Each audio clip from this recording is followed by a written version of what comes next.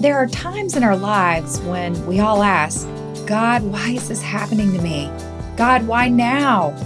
God, how long will this go on? Gratefully, God can handle our questions. And though we don't always get the answers we're looking for, God doesn't leave us without hope. We can trust that His wisdom is greater than ours, and we can persevere knowing that He will keep His saving promises to those who are in Christ Jesus. In this message, David Platt points us to Job 3 and the example of a man who suffered greatly, but who found God faithful in the end. Regardless of our circumstances or our questions, we can rest in God's sovereign care. This is the Radical with David Platt podcast. Here is David with a message titled, God, Why?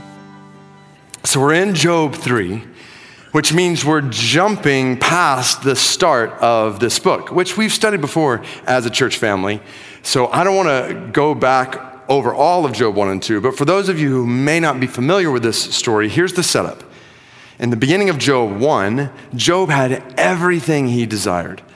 A wife, a house full of children, a wealth of possessions, good health, and he was blameless and upright before God. He feared God, he did good, turned away from evil. But then in an instant, you read Job 1, it's like a torrent of waves that come one after another after another. All of his possessions are stripped away from him. And then all 10 of Job's children die instantly. And then in Job 2, he loses his good health. Physically, he is in miserable pain. And his wife is telling him to curse God and die. Yet after all of this, at the end of Job 1 and 2, he is still worshiping God. Amen. Job 1 says when all this happened to his possessions and then his children, Job arose, tore his robe, and shaved his head, and he fell on the ground and worshiped. Amen. And he said, naked I came from my mother's womb, and naked shall I return. The Lord gave, and the Lord has taken away. Blessed be the name of the Lord. Oh, yes. Then, at the end of Job 2, now mired in physical pain, his wife telling him to curse God and die, Job 2:10 says, he said to her, you speak as one of the foolish women would speak. Shall we receive good from God, and shall we not receive evil? In all this, Job did not sin with his lips. These are two of the most remarkable statements of faith ever recorded in history. Statements of trust in and worship of God in the middle of unimaginable tragedy and loss and hurt and pain. Yet, this was just the beginning. It's one thing to experience a sudden tragedy. It's an entirely different challenge, isn't it, to experience the pain of that loss for days and months and years afterward. And that's the journey that begins to unfold in Job 3. As we see this blameless, upright man who's completely committed to God, but is wrestling and struggling deeply with God over the mysteries of God's ways. Job wrestling with questions. God, why? And he's wrestling with these questions in a trash heap amidst unimaginable physical pain and hurt. And before long, some supposed friends show up, named Eliphaz, Bildad, and Zophar. And after Job initially speaks in Job 3, a threefold cycle begins, where Eliphaz speaks, then Job responds. And Bildad speaks, then Job responds. And Zophar speaks, and Job responds. And they do this rotation 3 times, although the third time one of them basically drops out and a new guy named Elihu comes in.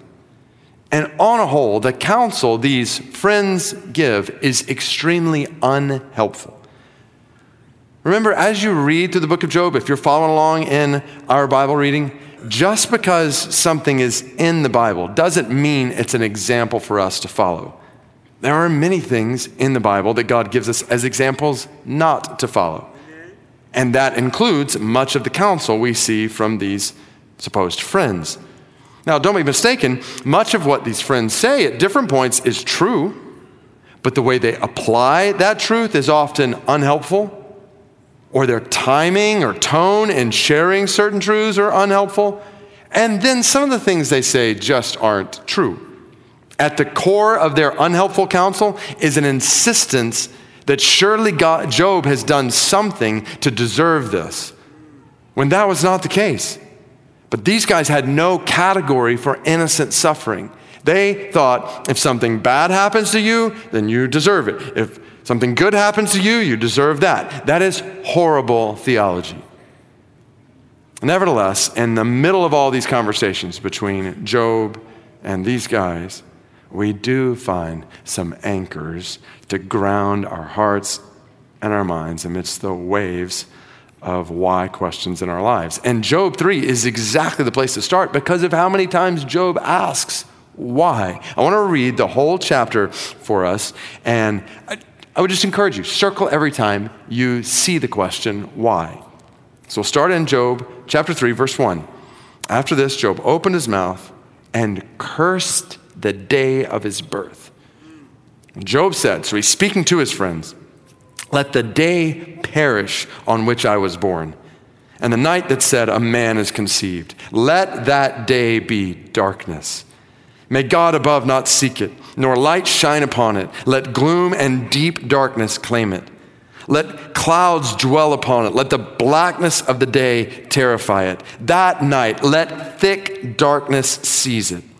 Let it not rejoice among the days of the year. Let it not come into the number of the months. Behold, let that night be barren. Let no joyful cry enter it. Let those who curse it, who curse the day, who are ready to rouse up Leviathan. Let the stars of its dawn be dark. Let it hope for light but have none, nor see the eyelids of the morning, because it did not shut the doors of my mother's womb, nor hide trouble from my eyes. And then he says, why did I not die at birth? Come out from the womb and expire. Why did the knees receive me, or why the breasts that I should nurse? For then I would have lain down and been quiet. I would have slept. Then I would have been at rest with kings and counselors of the earth who rebuilt ruins for themselves, or with princes who had gold, who filled their houses with silver. Or why was I not as a hidden stillborn child, as infants who never see the light? There the wicked cease from troubling, and there the weary are at rest. There the prisoners are at ease together. They hear not the voice of the taskmaster. The small and the great are there, and the slave is free from his master. Why is light given to him who is in misery, and life to the bitter in soul, who long for death, but it comes not, and dig for it more than for hidden treasures, who rejoice exceedingly and are glad when they find the grave? Why is light given to a man whose way is hidden, whom God has hedged in? For my sighing comes instead of my bread, and my groanings are poured out like water. For the thing I fear comes upon me, and what I dread befalls me. I am not at ease, nor am I quiet. I have no rest, but trouble comes. Wow. I'm talking about heavy. This is the first time we hear Job speak after his declarations of faith in God. And 6 different times in this chapter, he's asking, why? And his why question really is the most fundamental of all. Like, why was I even born? Like, if this is what I was going to experience, why did you even make me, God? Like, feel the depth of emotion in this man who is coming before God in faith, hurting and broken, asking, why am I even here? With a clear implication, I don't want to be here. I don't want to live. Like, he's longing for death. Yet, in the chapters that follow, I want to show you the fruit of this kind of honest faith. I want to show you the anchors that Job, amidst real, raw emotions and questions, is holding onto in his why questions, because they're the same anchors that God has given you and me to hold on to. Amen. So here's the first. I would encourage you to write this down. First one. Amidst all your questions about why, remember that God is all wise. Amen. So I try to intentionally phrase this in a way to be memorable, that when you think of why and all your questions about why, you remember God is all wise. And there's so much we could look at here that you'll see if you're following along in the Bible reading over the next couple of weeks. But I want you to go ahead and jump ahead with me to Job 28, because this is what many biblical scholars say contains the central scene and really literary climax of Job's journey. So obviously, when you get to chapter 38 and God speaks to Job, that's a climactic moment for sure from the last few chapters of the book. But here, right in the middle of the book, is why Job is referred to in the Bible as wisdom literature. In large part because of this chapter. So as Job is wrestling with why, listen to what he says, starting in Job chapter 28, verse 12. He says, "But where shall wisdom be found? Amen. And where is the place of understanding?" And he starts talking about wisdom, much like we see in the book of Proverbs. Man does not know its worth. It's not found in the land of the living. The deep says, it's not in me. The sea says, it's not with me. It, talking about wisdom, cannot be bought for gold, and silver cannot be weighed as its price. It cannot be valued in the gold of Ophir, and precious onyx or sapphire. Gold and glass cannot equal it, nor can it be exchanged for jewels of fine gold. No mention shall be made of coral or of crystal. The price of wisdom is above pearls. The topaz of Ethiopia cannot equal it, nor can it be valued in pure gold. From where then does wisdom come? Where is the place of understanding? It's hidden from the eyes of all living, concealed from the birds of the air. Abaddon and Death say, we have heard a rumor of it with our ears. Then he says, God understands the way to it. Amen. He knows its place. For he looks to the ends of the earth, and he sees everything under the heavens. When he gave to the wind its weight, and apportioned the waters by measure, when he made a decree for the rain, and a way for the lightning of the thunder, then he saw it and declared it. He established it and searched it out. Yes. And he said to man, behold, the fear of the Lord, that is wisdom. Amen. To turn away from evil is understanding. Amen. And that's straight Proverbs. Wisdom. Job is searching for wisdom here, understanding. And he's frustrated because he knows that God possesses it and he doesn't have it. So when you get down to verse 23, you see, now I want you to follow this. Maybe write these down. This is so key for us amidst our why questions. I want to show you 3 ingredients that are necessary for wisdom. So look at this picture with me. 1, wisdom involves knowledge. God understands the way to it. He knows its place. So to be wise is to have knowledge. Then, second ingredient, wisdom involves perspective. Verse 24, for God looks to the ends of the earth. He sees everything under the heavens. So wisdom is the ability to perceive, to know, to perceive. And then third, wisdom involves experience. Job starts talking about how God has created everything. He gave to the wind its weight, portioned the waters by measure, made a decree for the rain, a way for the lightning and the thunder. He made everything himself, and he's the one who saw wisdom.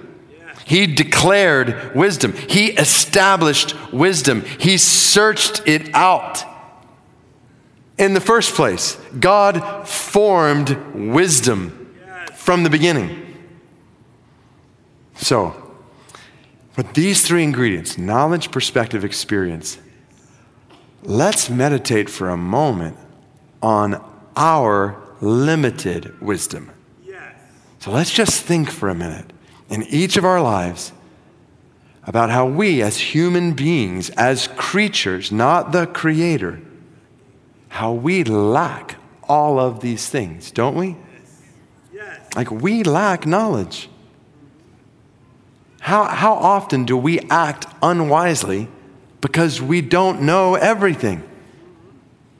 How many times have you found out something later and thought, if I'd known that, I would have never done this. I wouldn't have said that if I'd have known that. We don't know everything. That leads to foolishness. We're not wise because we don't know everything. And the more we grow in knowledge, the more we grow in wisdom. Similarly, we lack perspective. We don't see everything. And we certainly don't see everything clearly. Our perspective is always, at best, limited, and at worst, jaded or distorted or sometimes just wrong. We never perceive all the factors at work in every situation, all the effects of a decision we might make. Or maybe we're just not able to see things from another's point of view, and we can do unwise things. We can say, oh, if I'd have known how this would be taken, if I'd have seen it from that perspective, I would have said something different. I would have done something different. We lack perspective. And then third, we lack experience. If we've never been through a situation before, well, we learn some things first time we walk through it that we know for next time how to better handle. The more we grow in experience, the more we grow in wisdom. But we're obviously limited in our experience. So we lack knowledge, perspective, and experience, which is why we find ourselves searching for understanding and wisdom. But let's meditate for a moment on God's limitless wisdom. Think about this. How God has perfect knowledge. He knows everything. Past, present, future. God always has all the facts. Amen. God never finds out something later and says, I didn't realize that. I would have done something different if I knew that. That never happens in God. Amen. God always acts in light of all the facts because he has perfect knowledge. And second, God has eternal perspective on everything at all time. He looks to the ends of the earth, verse 24 said. He sees everything under the heavens. True wisdom sees everything in proper perspective, and God has eternally proper, perfect perspective.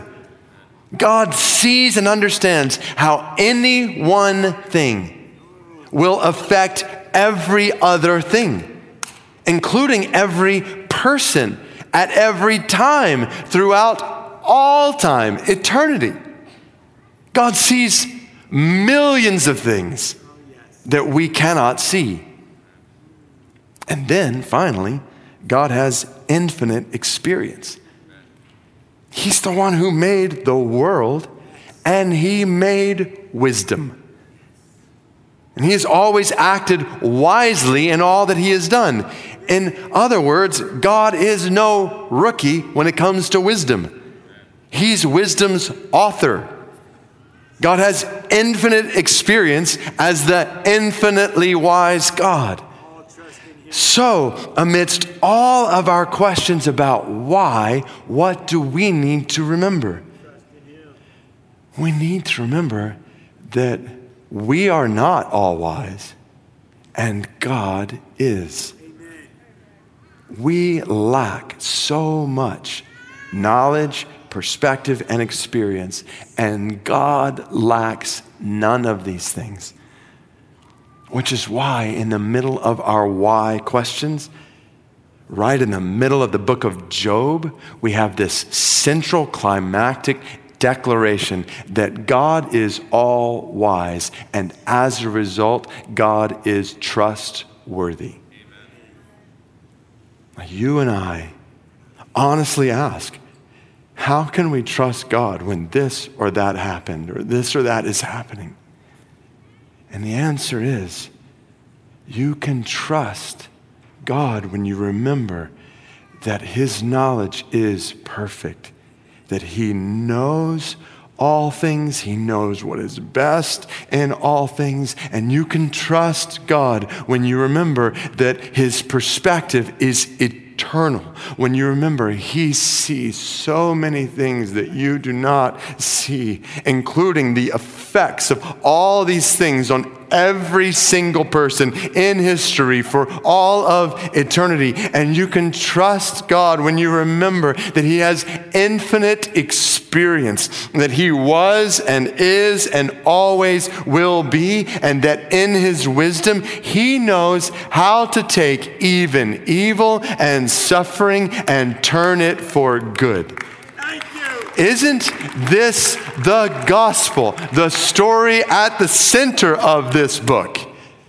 The story of Jesus, the perfect, innocent, blameless Son of God, being beaten, tortured, and nailed to a cross to die. Why, God? See this. You're not alone. You're writing out your why questions. Jesus on the cross, Matthew 27:46, at about the 9th hour, Jesus cried out with a loud voice saying, Eli, Eli, lema sabachthani. That is, my God, what? Why have you forsaken me? Jesus, in his humanity, in his suffering, is asking why. Why the cross? Why the pain? Why death?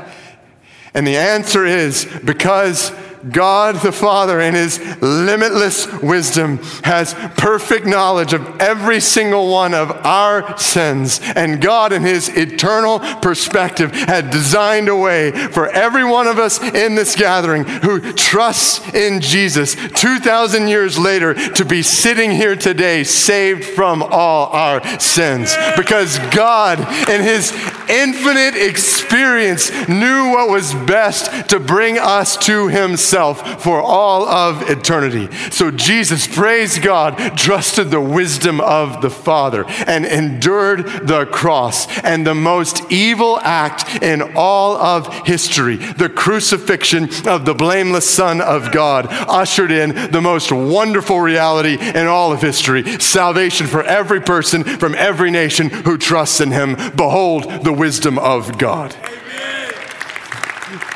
Behold the trustworthiness of God. God is infinitely wise, and we are not. So, amidst all your questions about why, we must remember that God is all wise. And it honors, it glorifies God when we trust in him. When we admittedly and honestly don't understand what he's doing. Which leads right in to the second anchor amidst the wave of why questions we have in this fallen world. In the depth of your despair, hold fast to God as your hope. In the depth of your despair, you can hold fast to God as your hope. So think back to chapter 3. I think depth of despair is an appropriate description of Job. Don't you? Like, he's despairing of life itself. The number of times he talked about darkness, like this picture of despair. And that continues throughout his various responses to his friends. Here's just a few examples. Job 6, 8 and 9. Oh, that I might have my request, that God will fulfill my hope, that it would please God to crush me, that he would let loose his hand and cut me off. Job 7:16. I loathe my life. I would not live forever. Leave me alone, for my days are a breath. Job 10:20, are not my days few? Then cease and leave me alone, that I may find a little cheer before I go, and I shall not return to the land of darkness and deep shadow, the land of gloom like thick darkness, like deep shadow without any order, where there is light as thick darkness. You see that repetition, darkness, thick darkness, thick darkness. He says, Job 17:13, if I hope for Sheol, death is my house. If I might make my bed again in darkness, if I say to the pit, you're my father, to the worm, my mother or my sister, where then is my hope? Who will see my hope? You see it. Job is covered up in the depth of despair. And what's he longing for? Like, hope. Where is my hope? Who will see my hope? Which is the challenge, right? It's what despair is. It's darkness with no sign of light on the horizon. You ever been there? And Job hits rock bottom in a sense in chapter 19. Listen to these words that he says to his friends as he feels like everyone is against him. Everything is against him. He has put my brothers far from me. Those who knew me are wholly estranged from me. My relatives have failed me. My close friends have forgotten me. The guests in my house and my maidservants count me as a stranger. I've become a foreigner in their eyes. I call to my servant, but he gives me no answer. I must plead with him with my mouth for mercy. My breath is strange to my wife. I'm a stench to the children of my own mother. His brothers and sisters, even young children, despise me. When I rise, they talk against me. All my intimate friends abhor me. Those whom I have loved have turned against me. My bones stick to my skin and to my flesh. I have escaped by the skin of my teeth. Have mercy on me. Have mercy on me, O you, my friends, for the hand of God has touched me. Why do you, like God, pursue me? Why are you not satisfied with my flesh? Despair, desertion, destruction, and seemingly no hope. But it's at this point, in the depth of Job's despair, that we read one of the most remarkable, thrilling, triumphant parts of this entire book. Listen to Job in the very next sentence. It says, oh, that my words were written. Oh, they were inscribed in a book. Just feel the intensity here. Oh, that with an iron pen and lead, they were engraved in the rock forever. What words? Here it is, verse 25. For I know that my Redeemer lives. Amen. And at the last, he will stand upon the earth. And after my skin has been thus destroyed, yet in my flesh I shall see God, whom I shall see for myself. And my eyes shall behold, and not another. My heart faints within me. Amen. Wow. In the depth of Job's despair, he cries out, I still have hope. Amen. And let's be clear, Job still has why questions. It's not like all of a sudden they've been answered. Quite the opposite. Job doesn't seem to have any of them answered. He doesn't know why. But follow this. He does know who. Amen.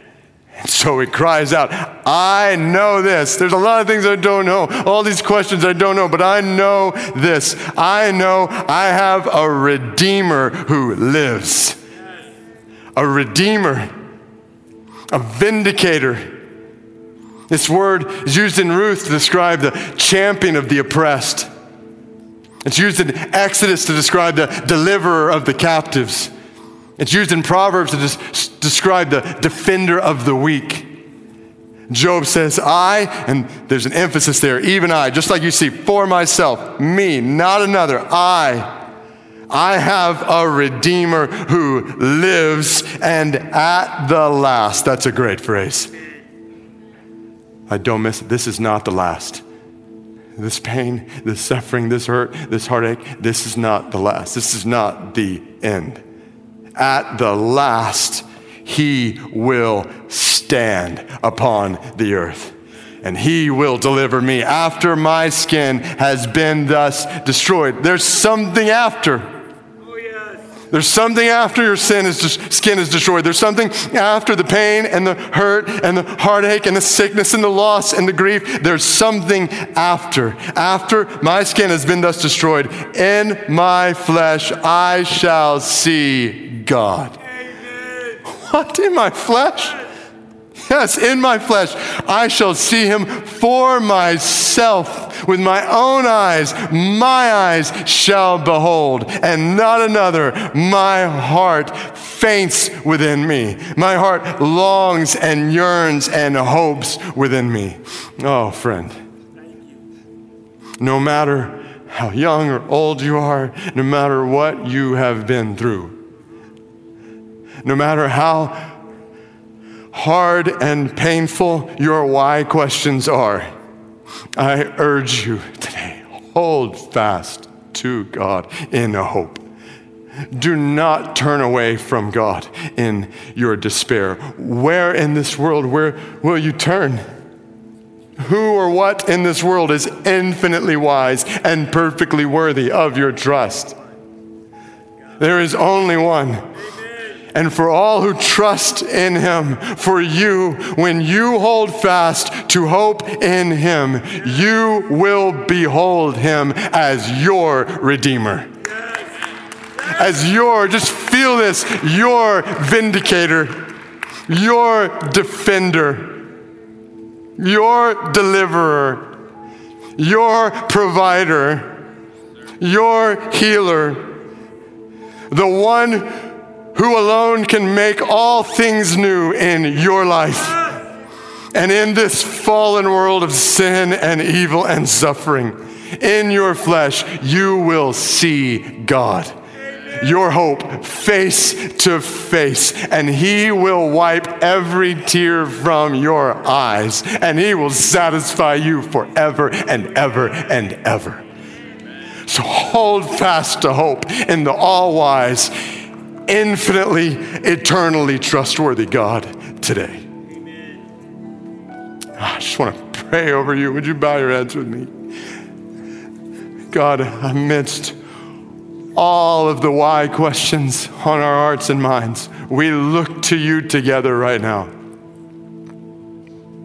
And God, I just want to intercede on behalf of every single person within the sound of my voice. God, I pray that they would know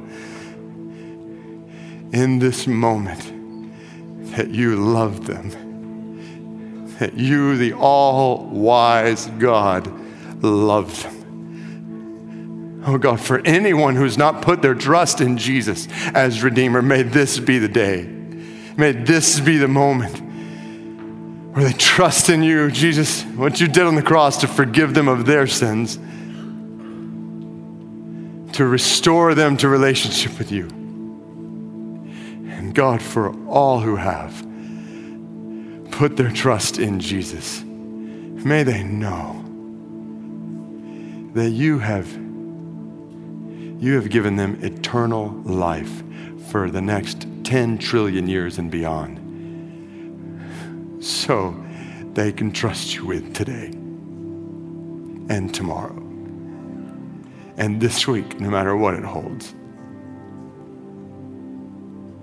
God, we praise you for your wisdom. We just confess together right now, we lack knowledge and perspective and experience, and we don't understand as a result. We don't understand why this or that.